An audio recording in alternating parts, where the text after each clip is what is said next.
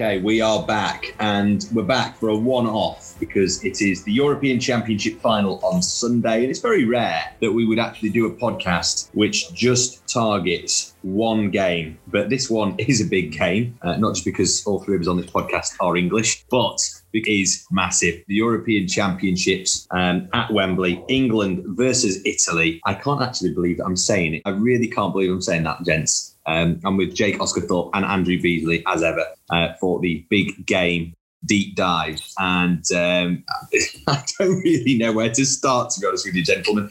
I mean, first of all, did you expect England to get to this point? And I know that, Jake, we've spoken about your Infogol model actually on the preview podcast, and you were talking about the fact that it was kind of pointing towards France knocking us out in the sort of last 16, and that was just the way it was going to look. I mean, how has it been sort of as you've gone through the stages? Is it adjusted? Is it changed the sort of metrics a little bit? Yeah, it does. It takes into account the draw. Obviously, that's massive. And one of the things that I still can't get my head around, how easy a draw England got for the second successive major tournament, because, you know, the only difficult tie that we had really was Germany. And that, in theory, given what Germany have shown over the last few years, wasn't even all that difficult. And then obviously Denmark in the semi-finals. I felt a little bit sorry for them. Good side, but they did have to come back from Baku to Wembley in a short space of time, which is far from ideal. So we've had it very nice and easy so far. So every round that's progressed, England's percentage chance has increased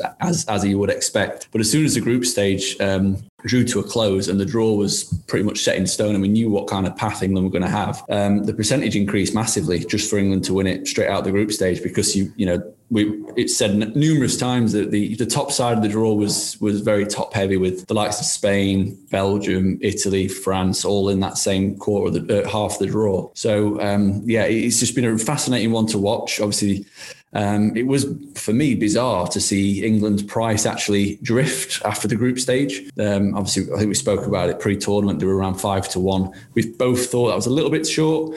After the group stage, they were around 7-1 in places, which was just bizarre. I mean, you've come through your group. The draw that you potentially got is very kind, and you've not got very many teams. So, as it's progressed, the belief has improved, has got more greater, and the obviously percentage chances increased. But what has also deserves a mention is that England have actually got better as the tournament's progressed.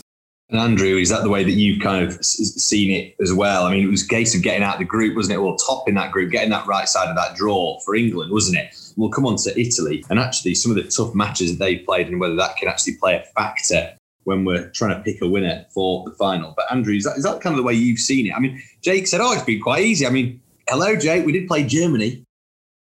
Yeah, it's not the Germany of old, is it, Andrew? Oh, come on. No, he's right. Yeah, I mean, obviously, there's just so much sort of baggage that comes with England playing Germany. But if you sort of view it objectively, then, it's certainly not the hardest match that England could have got. It's obviously it all, it sort of hinges on that match in a way. England's tournament almost hinges on that Thomas Muller chance that he put wide of the post, because had he scored, England may still have won, of course. We don't know. But clearly, They possibly stood a chance there of going out. I mean, when you look at what they've done in this tournament, only conceding one goal, and it hasn't been by sort of fluke. They've only conceded 2 clear-cut chances, both of which were in that Germany game. So having got through that to then have Ukraine and Denmark, I mean, I did expect England to win those games. It still seems odd to say that England are in the final, just because it does seem odd. But, faced with those games, they should have done, and they played very well, and they're deservedly into the final. Well, let's talk about some of the dark horses as well, because Andrew, you kind of tipped Ukraine, and they did okay in the end. I know ultimately they did sort of struggle against a very strong England side, losing 4-0, but reaching the quarterfinals, and it's pretty good effort, really, when you look at it on the face of it. But you did tip it, so maybe that isn't a good effort.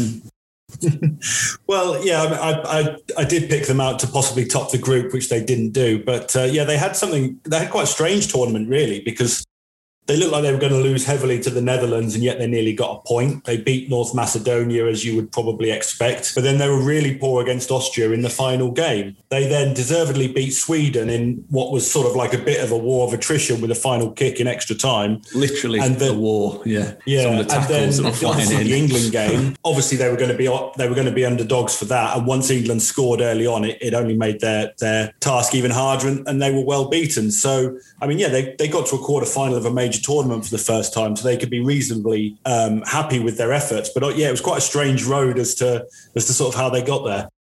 We could go through loads of the different teams, and I'm loath to do that because obviously people are tuning in just to get picks for the final, and we'll go through that and work out where the value in the market is. Well, that in just a second. One team that I did want to bring up was Belgium, because it was kind of really the last roll of the dice for that golden generation, wasn't it? That so-called golden generation where they had all these brilliant players coming through who'd been sort of tipped to the very top from being sort of 10 or 11 years old, bizarrely, in some of the local magazines and stuff in Belgium. And, well, they knocked out the quarters and just kind of with a bit of a whimper, really, as well. I'm not sure whether Roberto Martinez was perhaps the right man to give them the last roll of the dice in a major tournament. But they were disappointed, really disappointed, weren't they? Yeah, they did.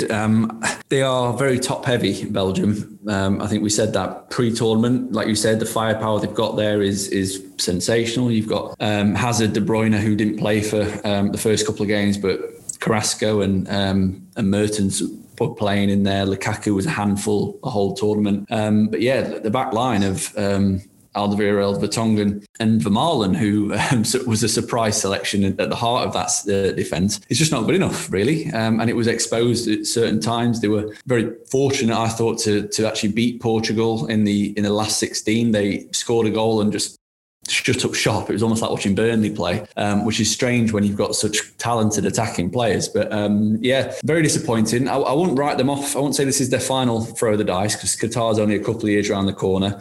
Hopefully they move on from the likes of Vermaelen and Vertonghen by then and actually bring in some half-decent defenders. And yeah, a switching coach is probably needed, because I don't think that system really gets the best out of the players that he's got there, because they do get over in midfield. We saw Italy do that to them in that quarter-final tie, the three-man midfield, very busy, just ran rings around Tielemans and Axel Witsel. So yeah, disappointing, yes, but they'll still be in contention when it comes to the World Cup, definitely. Andrew, where is the...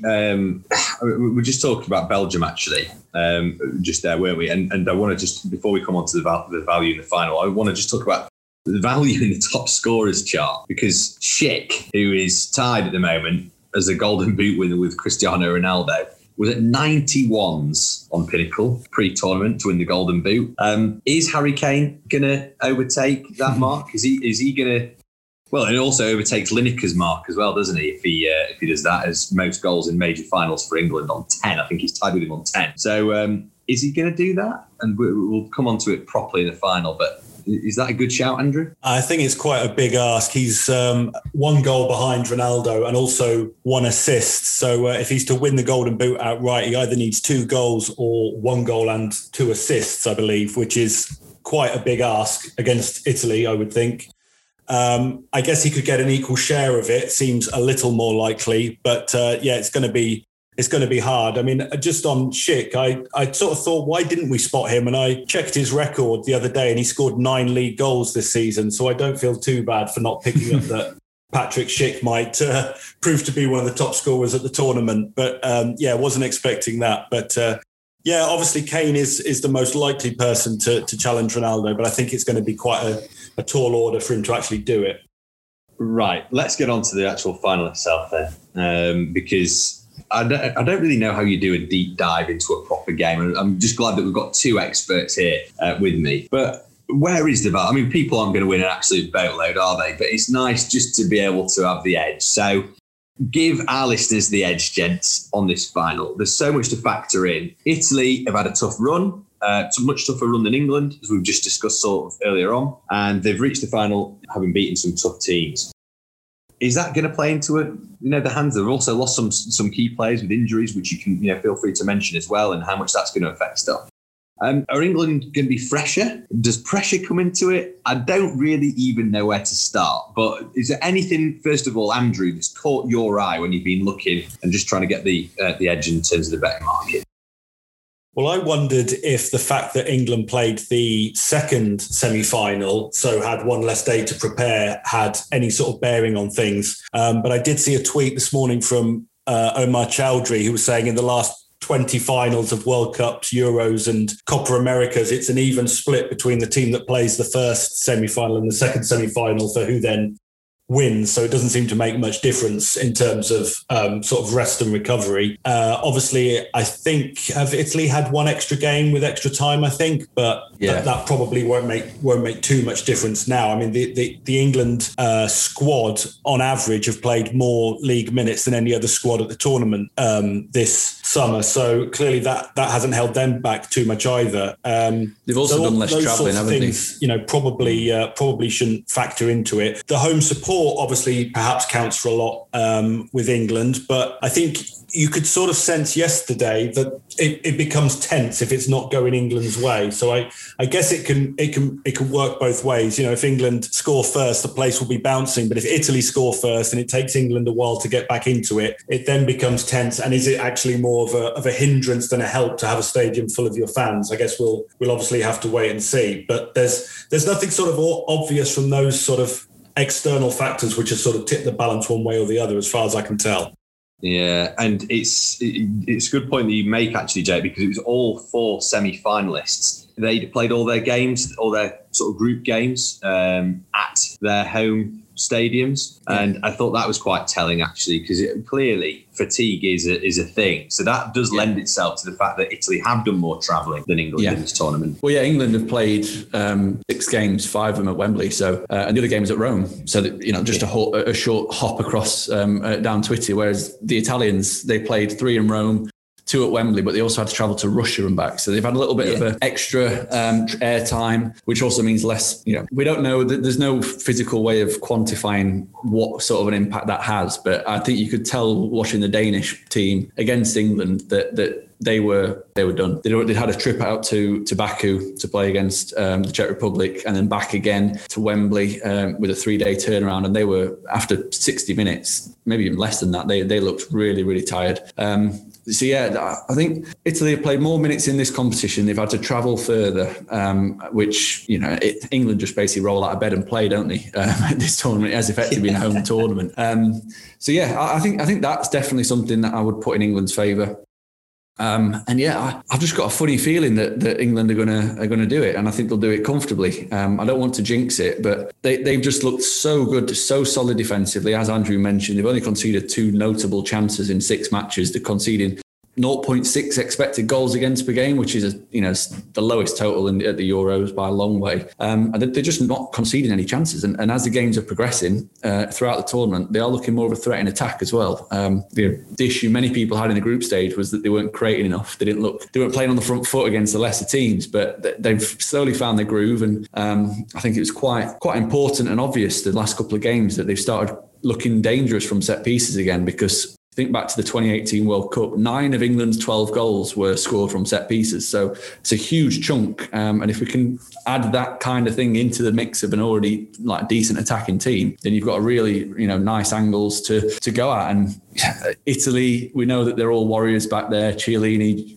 just loves a chest bump after he's blocked something.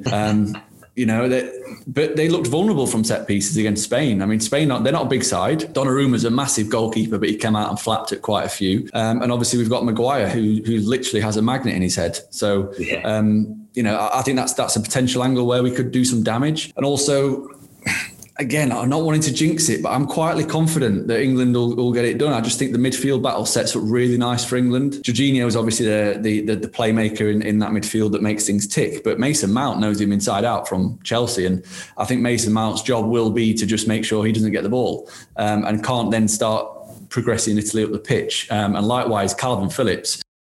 If I was him, I'd be booting Verratti from the first minute and just trying to get him wound up because he's got a short temper. Right. And just try and nullify their main threat, which is that midfield. Because if that midfield isn't firing, they can't get up the pitch, and that is basically what happened with Spain. Spain were really unfortunate, I thought, not to actually win the game. But yeah, they just did a really good job of nullifying that midfield, because I think in isolation, the forward players they're not going to really do anything spectacular to beat you. I would definitely take our forwards over theirs. It's interesting. England. I was just going to add as well, one possible advantage for England is that they know how Italy are going to play if you look at the tournament, because while there's been a whole variety of formations used by different teams, Italy have just been 4-3-3 every game, more or less the same players. Jorginho started every game, Barella started 5, Verratti started 4. England can be pretty certain about what Italy are going to do and how they're going to play, whereas obviously England have used a couple of different formations. They've got good strength in depth, so they can choose to play Saka, they can choose to play Grealish, Foden, Mount, all these guys. So they might just have a slight edge there in that they are harder to predict than Italy in how they're going to play on the day. Yeah, Southgate does love tinkering, doesn't he? I think it's something like 25 matches or something in a row where he's changed that starting lineup. Might be more than that. I mean, absolutely mind-blowing. Let's just sort of, I'm just thinking from a listener's perspective here. I mean, they're probably just like, oh my word, I don't really know. And they just wanted to chuck the money everywhere, right? And get yourself on Pinnacle.com, and there is all the UEFA Euro odds, and they've got all the different final stuff on there. But inside 90 minutes, extra time, full time, I mean, surely extra time looks like a decent bet. We've seen quite a lot of games go to extra time. There's a bit of fatigue creeping in. Need a team will want to win it. I've got Jake absolutely apoplectic at this. He's shaking his head so vigorously. It's like his earphones are going to fall out. So, Jake, tell me why that is. I mean, does it just boil down to basically what you were on about, the fact that England seem to have a bit more quality than Italy, or is it there's something else there? I think it'll be a cagey game in the first half, but I think both teams will get a little bit tired towards the end of the second half, and that's when you'll see Southgate inject that extra bit of creativity that he's had wrapped in cotton wool on the bench all tournament long. I think we've got better options off the bench that can come on and win matches. I think Italy, they've got some good players on there, but none of them really scare you as an England fan. Whereas, Grealish comes on and all of a sudden, if I was Emerson or Di Lorenzo, I'd be cacking my pants. I'd be like, oh my God, I've had to chase after Saka and Sterling for 70 minutes and I've got this bloke running at me. So yeah, I just think I can see it following a very similar pattern to the Germany game. I think it'll be cagey. I think both teams will have a few chances, but then I think at the later the game goes on, the better chance I think England will have of winning it with their added quality, because we saw Italy against Spain. Yeah, they had a 1-0 lead, but they just, even before they took the lead, they were dropping deeper and deeper and deeper, and almost reverting to the Italy of old. And I think that we've got a little bit more guile in those forward areas than Spain, a little bit more, a bit more differential, different types of players that can unlock. And yeah, I was baffled that Spain didn't bring on Adama Traore personally, just to be a bit more direct and take on Emerson or Di Lorenzo. I think one of them had been booked as well. I think that's something that we'll definitely look to do. And I'm definitely looking at their fullbacks as weak links. Emerson, he's not at Spinazzola's level, who obviously misses the final through injury. He does offer a decent attacking threat. We saw him get through and hit the crossbar in the Spain match, but he's very vulnerable, I think, to someone running at him, literally just driving the ball at him. And I think Saka will play for the cover that he offers defensively, but also we can drive forward and beat Emerson, and then obviously you get Chiellini, who's a left-sided centre-half, who's not very quick at all. The last thing he wants to be doing is backpedaling. So I think a lot of these things will play into England's hands. The other one as well, Harry Kane, I thought did a really good job against Denmark of dropping into the half space between the midfield and defence and playing those through balls. And I think that's a place that Chiellini and Bonucci do not want to be. Bonucci, I think they'll do it in 90 minutes. In 90 minutes, well, there you go, Andrew. If you've got something to counteract that, or maybe you completely agree for the reasons that Jake has given. But you're right with Chiellini and Bonucci. I mean, you have mentioned them a couple of times now. I just think you compare them to Stones and Maguire, who have been immense. They've stuck headers on absolutely every. I mean, they didn't miss one in the semi-final against Denmark, did they? I can't actually remember them missing a header. And in fairness, they were playing against Kasper Dolberg, who's not exactly a physical specimen. But even some of those long balls forwards at the end, when they were trying to really, just having a bit of a pot shot, really, they stuck 4 on, didn't they? And they're all out attack, trying to get that equaliser. And you weren't really nervous, were you? I know this is awful. We're talking ourselves into kind of an England win here. I'm blaming you, Jake. Andrew. Max bet. Andrew, where's the value in the final? Well, certainly if you look at the finals in the past, I mean, it can only be coincidence between matches that take place like 4 years apart or whatever. But European finals generally are pretty low scoring, and there's no reason to think this won't be any different. Obviously, we did have Spain 4, Italy 0 in 2012. But other than that, you've had a 0-0 and 2 1-0s in the other 3 most recent ones. And when I was looking down the odds on Pinnacle earlier, I see that you can bet on, total goals and both teams to score. And you have to go back to 1980 for the last time when both teams scored and there was over 2.5 goals. So obviously that doesn't mean it can't happen, but history suggests that it won't happen in a European Championship final. And I think that applies here. I think Jake's made a very good case, and he's convinced me that England are going to win at a canter. You can all blame me if it all goes wrong.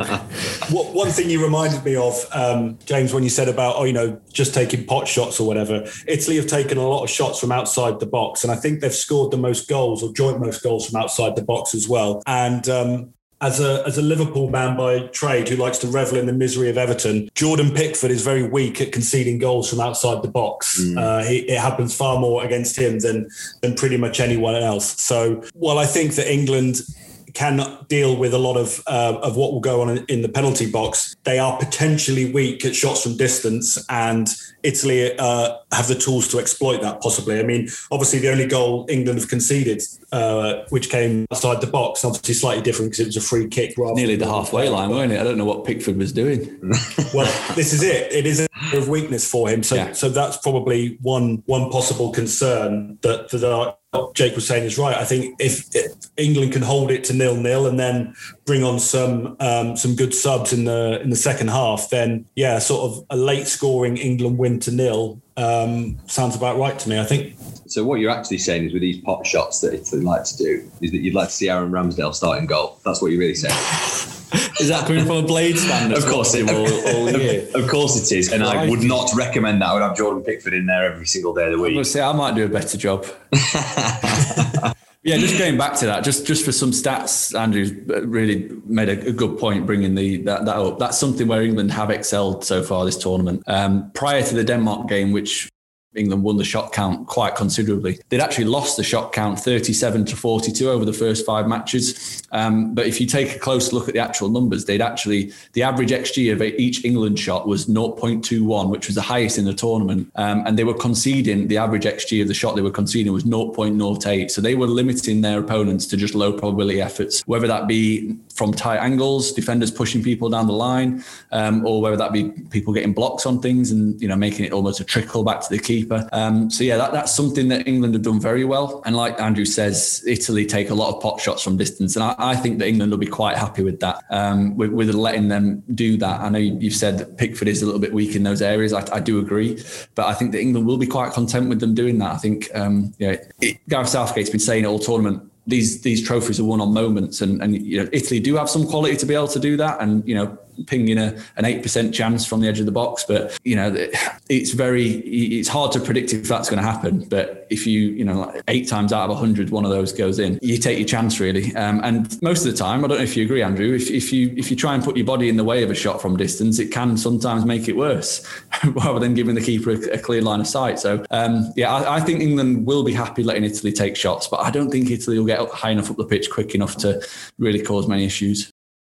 Right, I'm going to do the classic cliche thing here on any kind of preview podcast and just ask you for predictions, score predictions. Oh, I thought you were going to put up like a massive price bet. Oh, no, come on. That's what I want. That's my usual, isn't it? Yeah, just pick a random thing. Yeah, Harry Maguire hat-trick at 75, something stupid like that. No, I want to see sort of your predictions, but I mean, not the side 2-1 England. I want to see, who scores inside 90 minutes, that kind of thing. Just as a final bit of insight for our listeners on the Pinnacle podcast, if you just want to start us off, Andrew Beasley. Yeah, I think, well, I said a moment ago, I think England can win in 90 minutes. In terms of goal scorers, interesting one. I hadn't really thought about it, but I watched a collection of their goals at this tournament before the match yesterday, and the vast majority of them are from crosses into the box or pullbacks from the byline. And again, we saw that again yesterday with the first England goal was like that, albeit it was an own goal, but it was a delivery right into sort of the 6-yard box, centre of the goal and stuff like that. So, from what we've seen in this tournament, I think Raheem Sterling's the man to make the most of those opportunities. So I think I'll go Raheem Sterling to score England to win 1-0. Nice. Nailed his colours to the mast. Jake, what have you got for us?